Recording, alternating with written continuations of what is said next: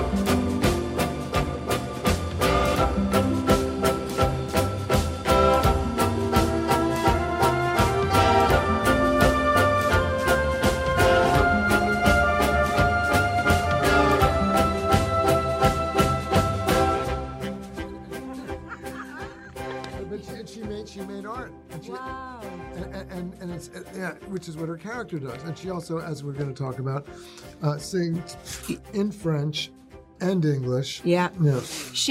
I actually messaged your composer of the film, Daniel, who I've known for a long time, Daniel Pemberton. We love Daniel. He was great, the mad genius Einstein musical composer that he is.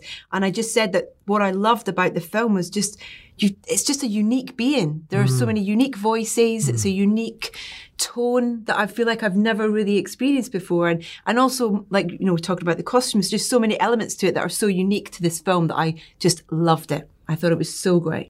Thank you. Thank you. Thank you. I can feel your enthusiasm, which is how we felt about it. Christian and I building it over 6 years. Wow. Margot became part of the conversation for about 3 years or 4 years. De Niro, J.D. Washington, Chris Rock, Myers, they all come in. And because that's how I do it. You feel that? You feel within the performances that they've had freedom, that they've had the opportunity to help sculpt and mould and breathe those characters along with you in collaboration. You really feel that, I think, in the film. It should be that, because, and thank you for feeling that, because that's what Margot said it's the longest collaboration she's ever had of the creation of a character. And it's the first picture that Christian Bale has produced. He produced it with me because we birthed it together in diners of California, where we would sit. A writer, when writing for 30 years, you don't want to be alone so much. And so it's nice to get up and go and meet Christian in the diner 2 or 3 times a week and record what you're talking about, that you're getting inspired by, creating a character in a world that you're both really excited about. What was the catalyst for it? Because I know from reading various things that the end product of this film, various screenplays along the way to the end product to get there to the final story and the characters. But what was the catalyst for either the character that he plays or the story or the time, or what was a specific thing that, I don't know, wanted you to take it further to explore the character? We were in an ongoing conversation started maybe 6 years ago or more, 7, before the madness had really started to unspool in the world. And we were naturally drawn, maybe by a divining rod or divine guidance, to a period that I found fascinating, because when I really learned about it, I felt, wow, this is what's been happening for 100 years. It's not just still happening. It's not just 50 years old. It's not. It's over 100 years old. This particular, and you want it to feel contemporary. Like all of the period films we studied were 70s films that feel contemporary, even though they were period films. So that's always what meant the most to us. We loved the idea of creating a character who had 2 great friends, like in Jules and Jim, that he had a best friend.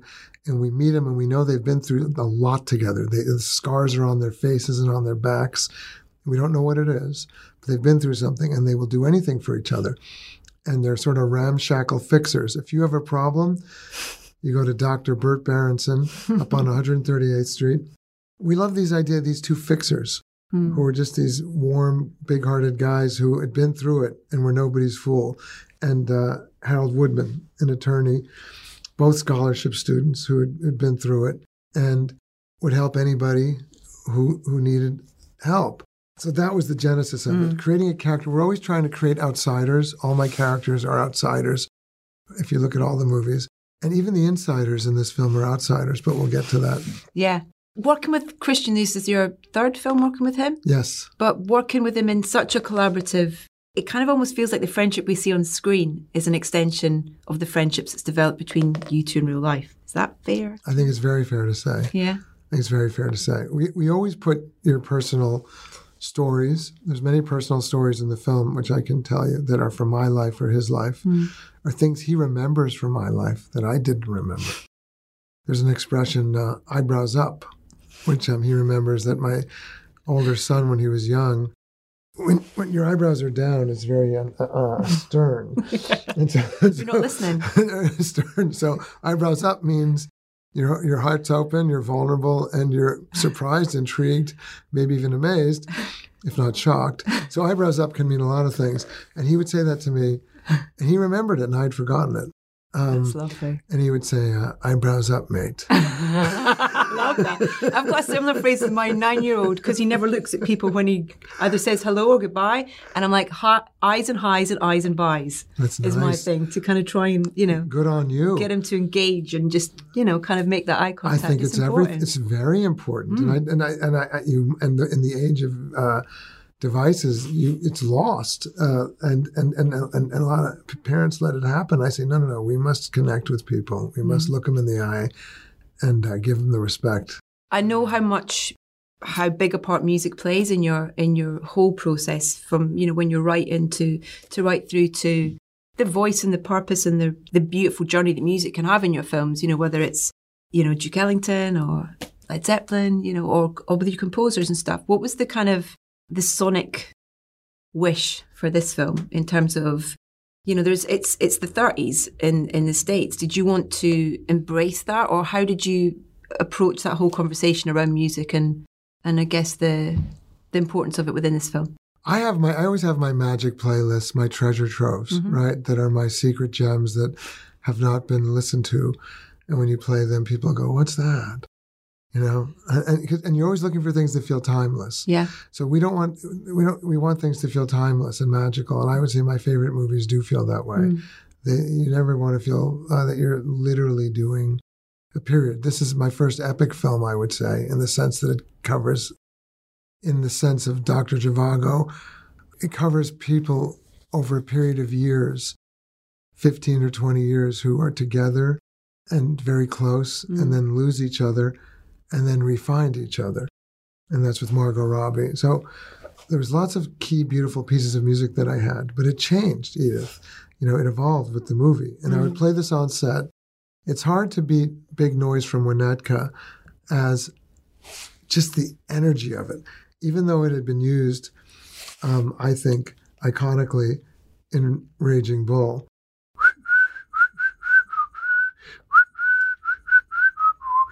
Play that when De Niro was around? But we would play the part that was not in Raging Bull. Okay. So which there's a whole, that's such a big, beautiful piece of music that has almost the gusto and oomph almost of a punk rhythm section. I mean, they're just way ahead of their times in that piece of music. So it's got many pieces to it, not just the piece that was used in Raging Bull. So we would play it, and you'd instantly feel the energy on the set elevate when you wanted that energy.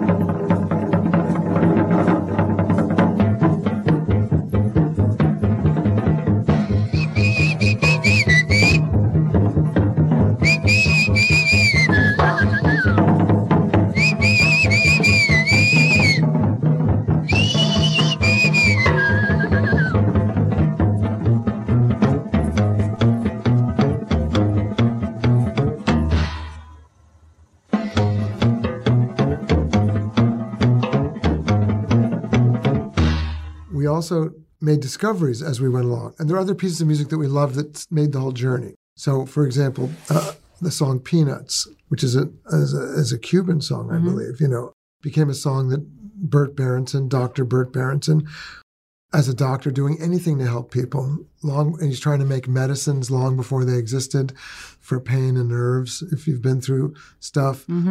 He said we needed medicines that hadn't been invented yet. He's trying to do that and experimenting on himself and falling on his face sometimes. And sometimes it really works. And somebody says, I think this one's working. And then he falls on his face and goes, oh, shoot. And his trusted aides are, I hope this is better than the last one. And because they needed it to get through the day. You come back from going through something in a global historic event, a war or whatever, and you want to participate in life. You don't want to be confined, so you need something to help get you through the day. So Peanuts is a song that he was always singing. And he would sing with his patients. His office was to be a ramshackle place uptown near Harlem, where I knew many doctors from my family or friends of my family who, whether they were Jews or Italians, worked in Harlem. It was a very mixed area.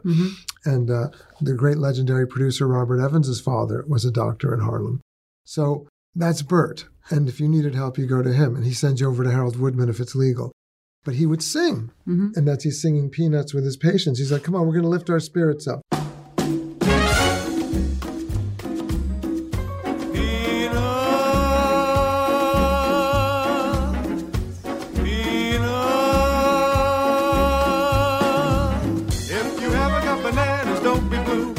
punch in a little bag of calling you. Don't waste them, no tummy ache. You'll taste them when you awake.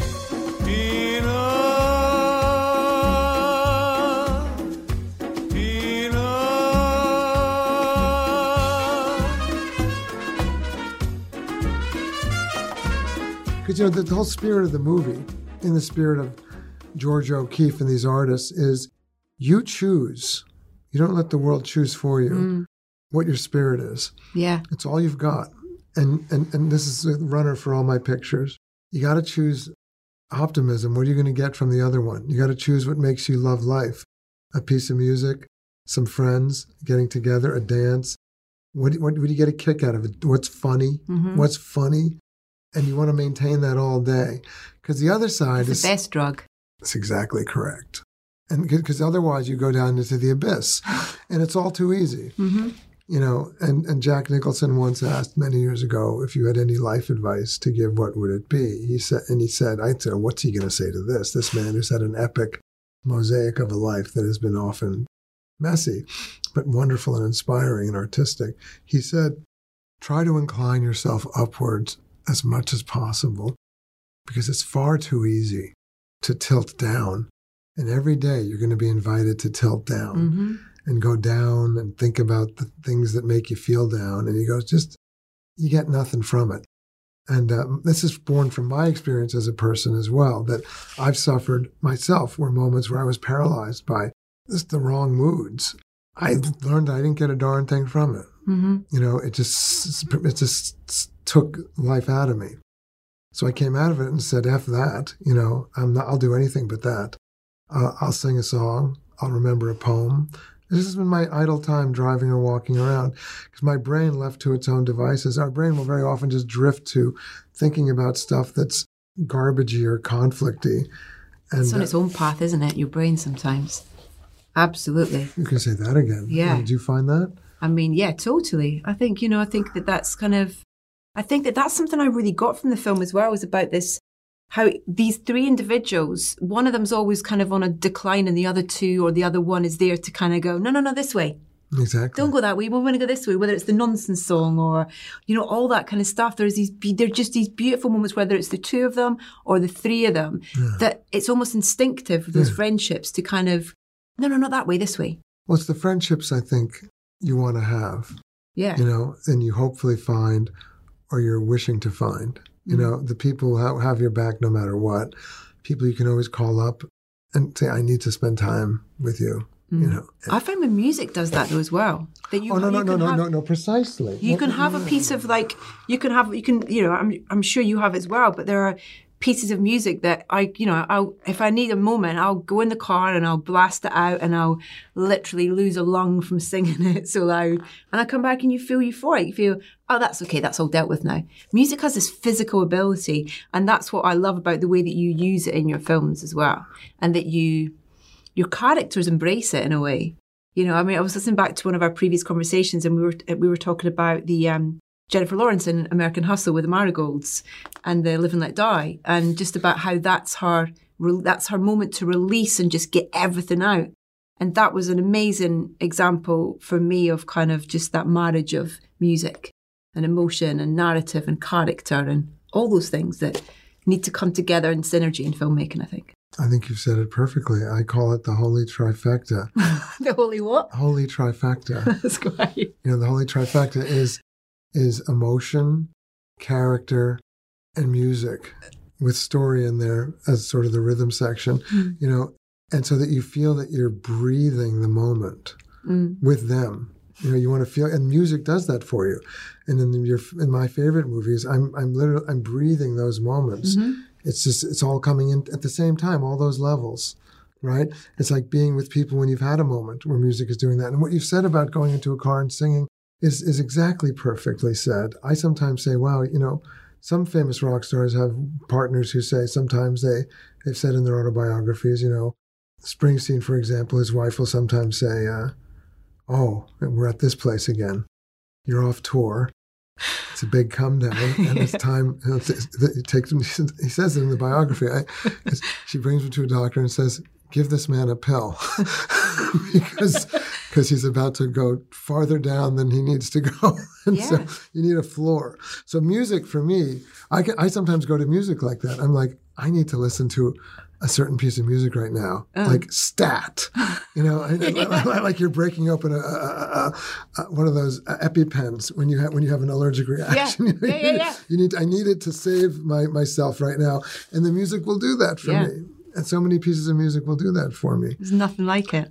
I could name a few off the top of my head, but we can go back to. Should we go back to the picture? I want to talk about the Peanuts song. Is that for Bert? But you go ahead. You lead. No. But the nonsense, the idea of the nonsense song. It's such a beautiful thing. And it's a thing I think as well that I kind of came away from the film and I've got to do that with my kids. Or I think it's a simple little thing within your film that one of the many things you could take away from it. Is that something that came from you and Christian in terms of that idea of that? Yes. Just being with kids, you love the freedom, Christian does as well, of when you suddenly go down to that place where you're just making animal sounds, and you're crawling around making animal sounds. We were always looking for moments when that could happen. And the nonsense song, again, these people are facing horror. Yeah. They're facing blood and metal being blown into their bodies as a part of their story. And the question is, how do you pick yourself back up from that? And that's a madness that can never be explained. The world is full of madness if you let it, and it will become your madness if you let it. Yeah. Unless you say, I'm going to make my own happy madness.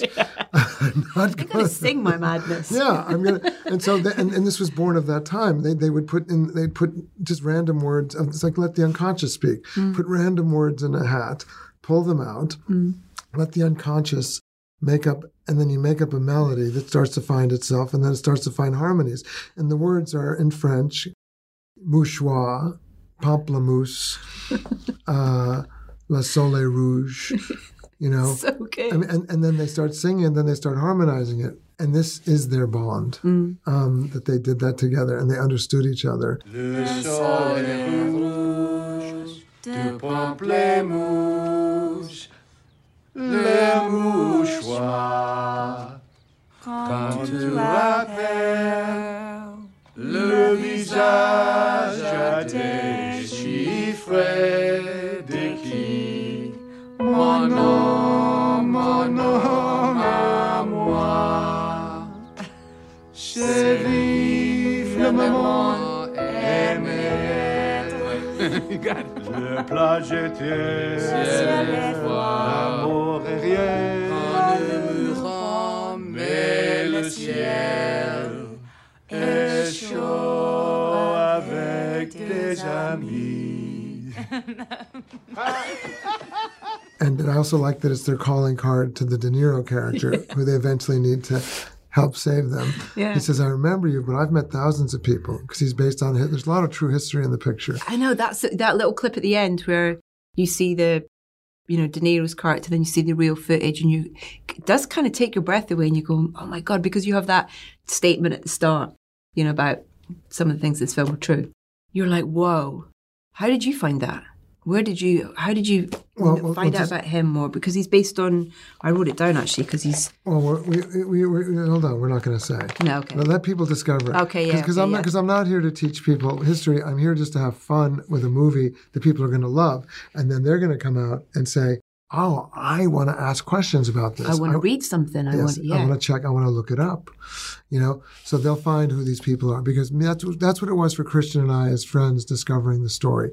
We started going into this history. We look at Ken Burns' jazz history. We look at big pictures of. There was one that we loved in particular called The True Welcome, which is very powerful if you've not watched it. No. Did you ever watch his history? No, I haven't. Oh, it's really good. The True Welcome is beautiful. It's narrated by all these principally black artists from the period who knew them.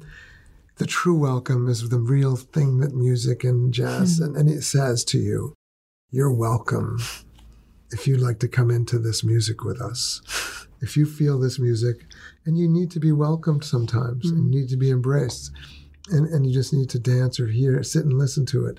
And the true welcome is what music was at these big clubs like Roseland Ballroom and we look at a picture, those big pictures like Ouija, the photographer, was a big inspiration for us with Chivo, Emmanuel Lubezki, our cinematographer, and as was Vivian Mayer, the photographer, all those photographs. And you'd see hundreds of people in a dance hall in a period where, there's supposed to be people staying in their own groups.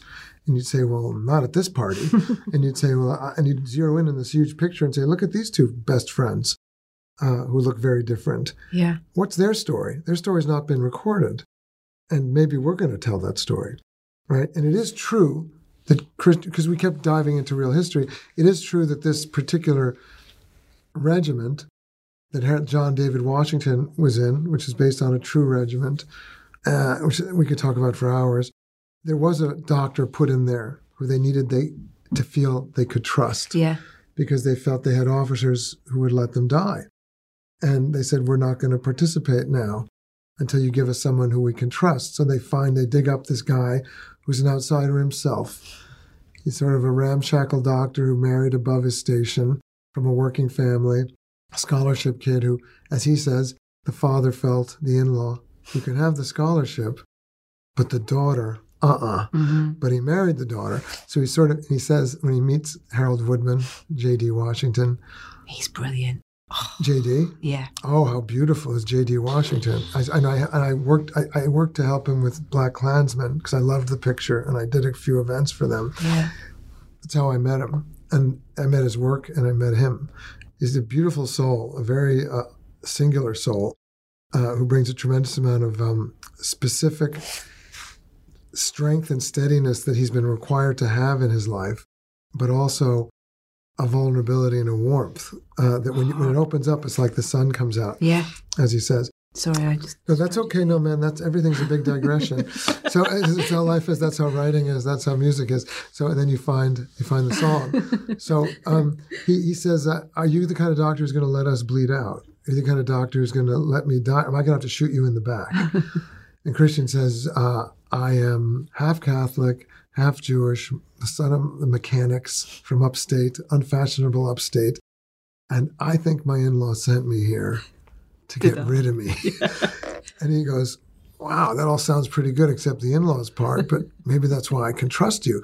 And Chris Rock makes this great face at that moment. He's like, he goes, because it's quite a mouthful for Christian to have said, but it means, wow, this guy, but it's also being impressed that this guy's like us. Mm. He's an outsider, and he knows, so we got to look out for each other, and that forms their pact. We got to make sure we don't die, and not only here, but after this. Mm. Let's carry on after this.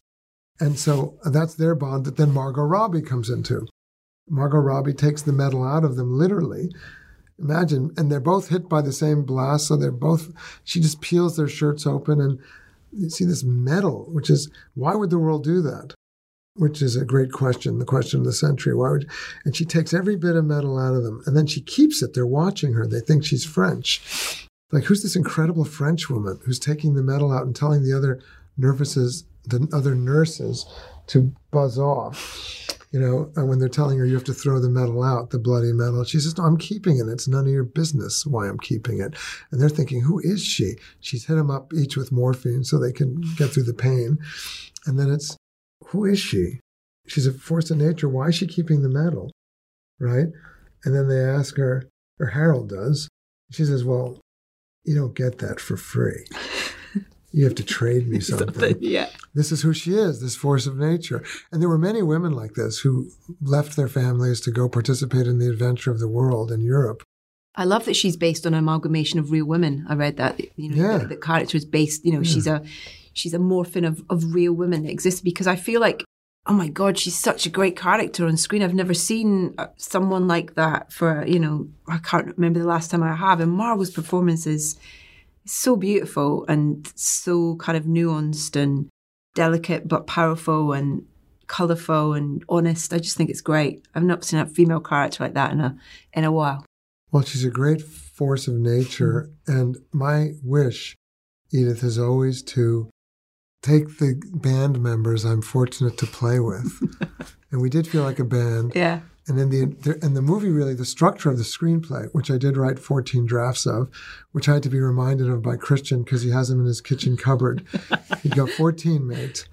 14, and they would sometimes, and I could do it all as a novel because there was a lot we wished we could have put in the movie, but so I want every actor to be seen as you've never seen them before. Absolutely. That's the fun of the experience. It's like, wow. Even when I did The Fighter, wow, that's Christian Bale, right? So in this picture as well, it's Christian's in my third time making a character that you're saying, wow, that's him. And Margot, to see you, Margot Robbie, as you've never seen her before. Absolutely. And John David Washington, to see him as you've never seen him before. So Margot, I always saw her in that black hair, a sort of art cousin of Georgia O'Keeffe and Merritt Oppenheim, who made this very subversive art. The first women's art admitted to the Museum of Modern Art in the day that was considered so subversive, Edith, it could only be viewed upon private appointment until the 1960s, some of it. That's bonkers, because it's not that long ago, really, to think that, to consider that was the... When you make a teacup out of shrapnel, why must we limit this? You've got other people to talk to. We're still talking. No, you don't let that schedule push us. This is the real deal here. Can't we just? How long is the show? How long is the podcast? Don't worry, we got it. I'm going in here. I want to ask about... No, but I got a lot to talk to you about. Okay, so I've gone off topic. I've gone off the music. No, so can't we keep talking? We can. We got a few minutes. No, more. So you, because you always go deep. Sorry, I get carried away. No, you and I both. So we'd be a 4-hour show. So because it's out of enthusiasm, though. And what you said about listening to music to change your mood, I will also do with scenes from movies that I've memorized. So I'll memorize scenes from certain movies I love that I could do, because you do those scenes and they make you feel like, I'm going to go through the day now. Like, I'm going to get up and go, because the scene is so much fun to do. I could do a few for you, but we're going to get to the music. So Margot, as you've never seen her, the Nonsense song in French. Yeah. The songs in Bert's Office, the score by Daniel Pemberton. Why Daniel? Okay, Daniel. I met Daniel at Being the Ricardos, which I thought was a beautiful film, because I loved it, and I had been offered to direct it. And when I saw it, I said, wow, Aaron Sorkin, you did it so well. And he said, but I asked you several times to do it. And I said, well, I'm here to say I made a mistake. And I'm also here to say I've now seen the film that is so beautiful.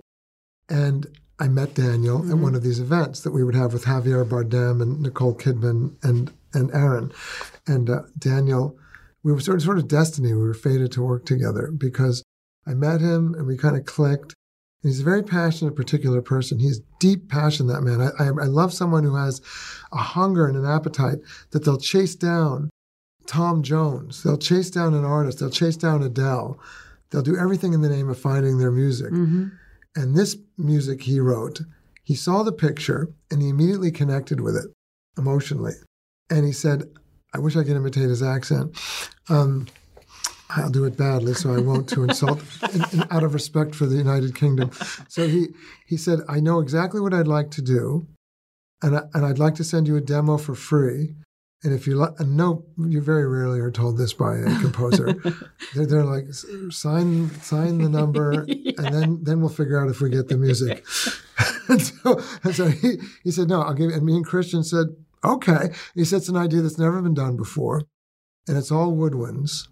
And I think that it can work for this movie in very many respects, in terms of the intrigue and conspiracy and murder, as well as the love and the delight and the party that's in the movie, and the funniness, the comedy that comes out of people not trying to be funny. They're just funny because of who they are.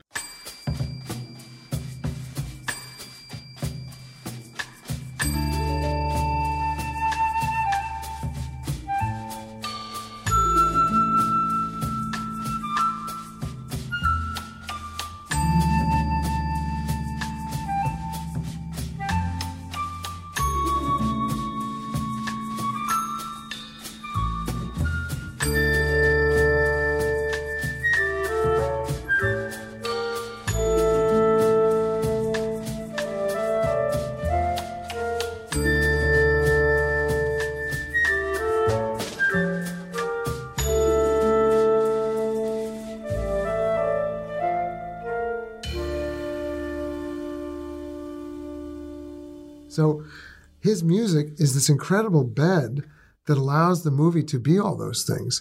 Because when you're doing something that is sort of an epic story that covers so much, and so many layers to it, and there's so much history we could talk about, Edith, that's in the picture as well. There's so many layers to the story. The music gives you the propulsive ride with these, and I'd never heard a score like this.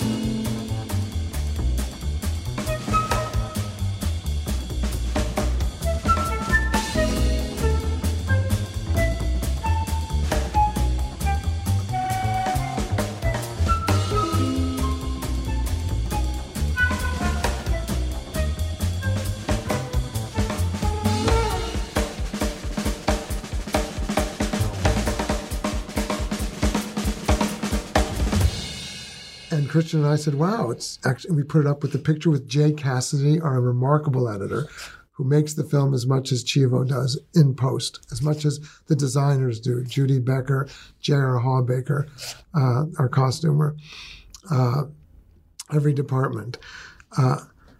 Hair, Laurie McCoy Bell, who was here with the BAFTA for American Hustle. Yeah.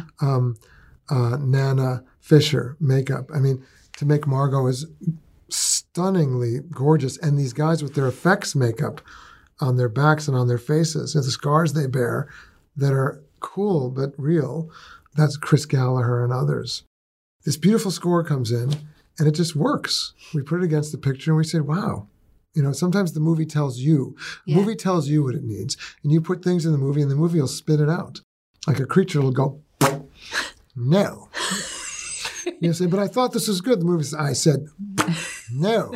And so the movie, at a certain point, takes on a life of its own as a creature and starts telling you what it wants. Yeah. And what it's going to be. And the movie said yes to Pemberton's unique idea.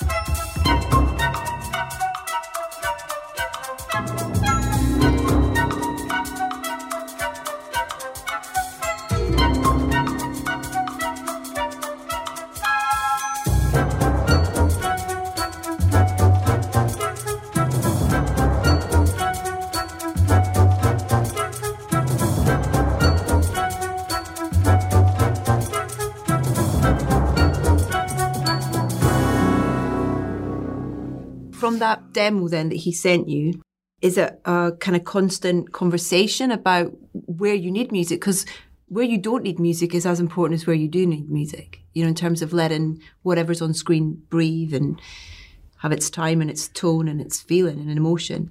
Is that a constant thing in terms of that demo that he sent you to what we end up, and also that incredible end piece of music at the closing credits with Drake and, is it Giveon?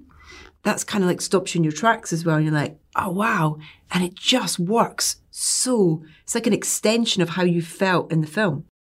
I can't say it any better than you did. Yes, you can. No, that's what's so fun. You got to say some good stuff. And so you're a pro. I mean, no, you're exactly correct. You do have to pick it's a long conversation and process where you're going back and forth about how do we, it's like any art, you know, sometimes a song comes out just boom, perfect. And sometimes you have to keep working on it and crafting it like a painting. And so that is true. We had to figure out, where did the music belong? Where didn't it belong? Where was it wrong? Where do we want it more propulsive and more energetic? Where did we want it to be more heavy? You know, and that was a long conversation and a collaborative conversation with Daniel, who came to Los Angeles a couple times, has this incredible music editor Robin Bainton, what a collaborator of a music editor. He was with us all the way through the final mix. And a wonderful guy who's able to do the bidding of his composer, but also be the intermediary with us and make it a happy marriage. And he was tireless in his happy attitude about doing that. Because you can be partisan and make it a drag, but he made it a dream. So that process, and yes, Drake coming in. Drake's a producer on the picture because he grew up with Matthew Budman, our producer. They grew up together in Toronto from a very young age. And so Drake, we did all pre-production and meetings in Drake's office in West Hollywood.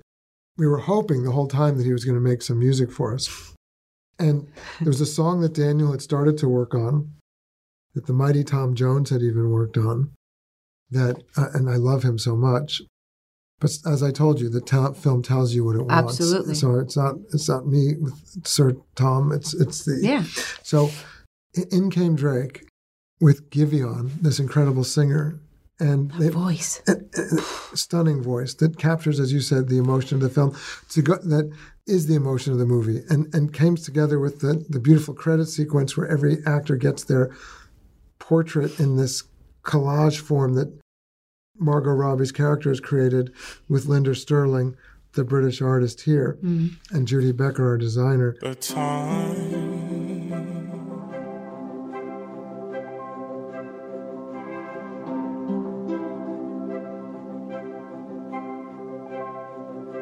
we had together,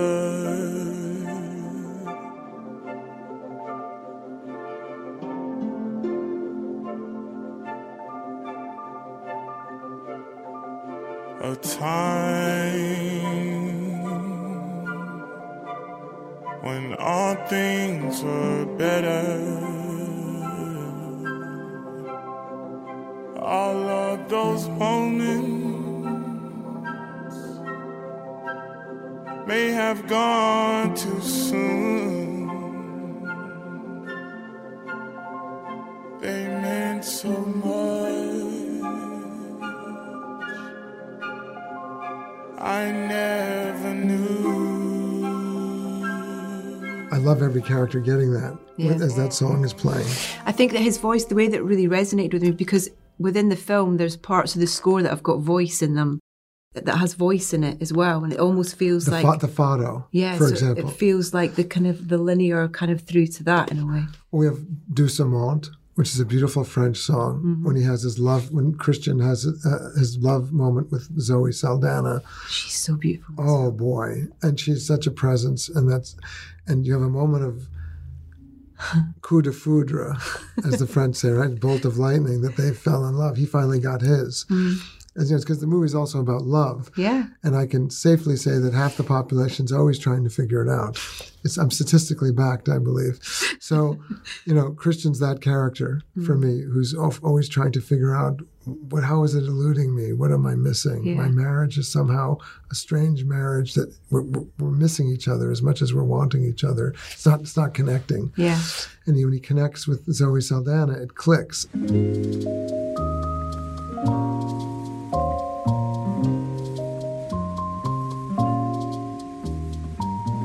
Doucement, doucement, tu dis que tu m'aimes. Doucement, doucement, je te dis de même. Notre vie se déroule loin de bruit de la foule. Sagement, sagement, c'est le bonheur. Andrea Riseborough, the glorious Andrea Riseborough, who we all knew was going to be an incredible soloist and harmonist in our band. Because as you unfold the layers of the movie, which are layers of Valerie Vose's identity, Margot's identity, we didn't know she knew intelligence spies, Mike Myers and Mike Shannon, who of course are birders. I want a spin-off film. Exactly. I agree with you. Those guys, every time you're with those guys. And it suggests she belongs to this very large world. Oh, this family she belongs to with Rami Malek and Anya Taylor-Joy. We didn't know this about her either. And these guys are a whole other world. And then you eventually get to where was I headed with this? There was another world they were headed towards. Every layer of the world they unfold. Was it music we were talking about? We were talking about kind of how things have... the songs. So Doucement, Zoe Saldana. That's another world in Bert's office, his uptown office, right? Where suddenly this moment happens and there are no words except for the singer, this French singer. Yeah. Which is just so amazing. It's from an old period. It's an amazing song. And you have Fado, the music of the ports of the world. The Portuguese is like a port music of dock workers. Yeah. And that plays, that was a very big inspiration for us when we were shooting some of these scenes because it has such a soulful, particular sound.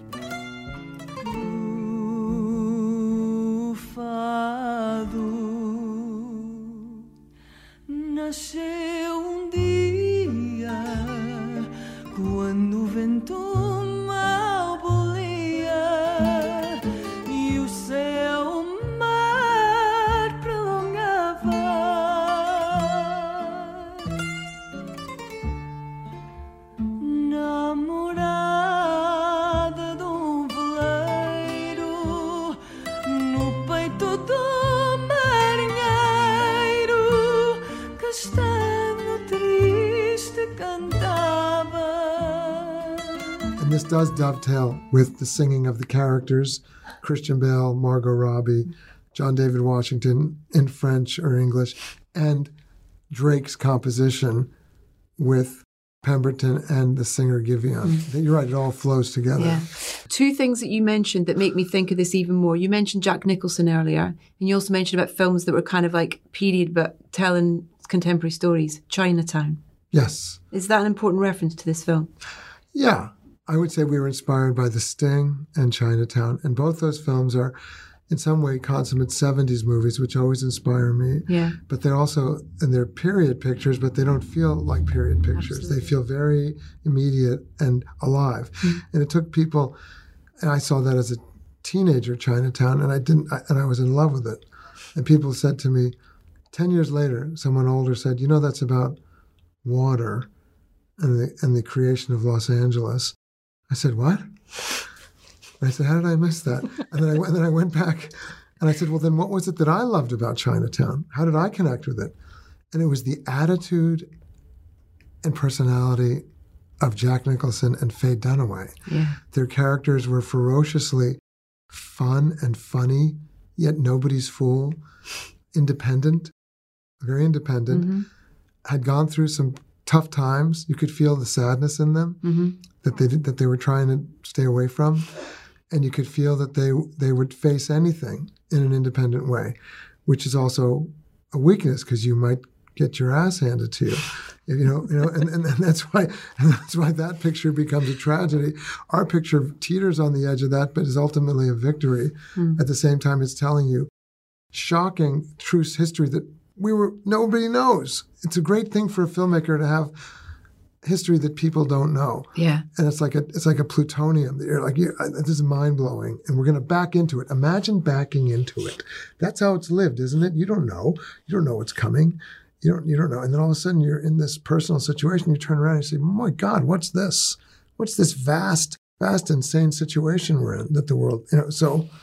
Just reacting to it. Yeah. I'm responding to it. Listen, I'm going to get my ass sort of, kind of delivered to me in a what second. Does that mean? What does she mean 10 minutes? Oh, because you got to go somewhere else? No, I'm hosting your premiere tonight, but you've Love hurts. Love hurts. That's a Margot Robbie line. She says, I wish I didn't know what he said. Stop recording you, mate. She says, I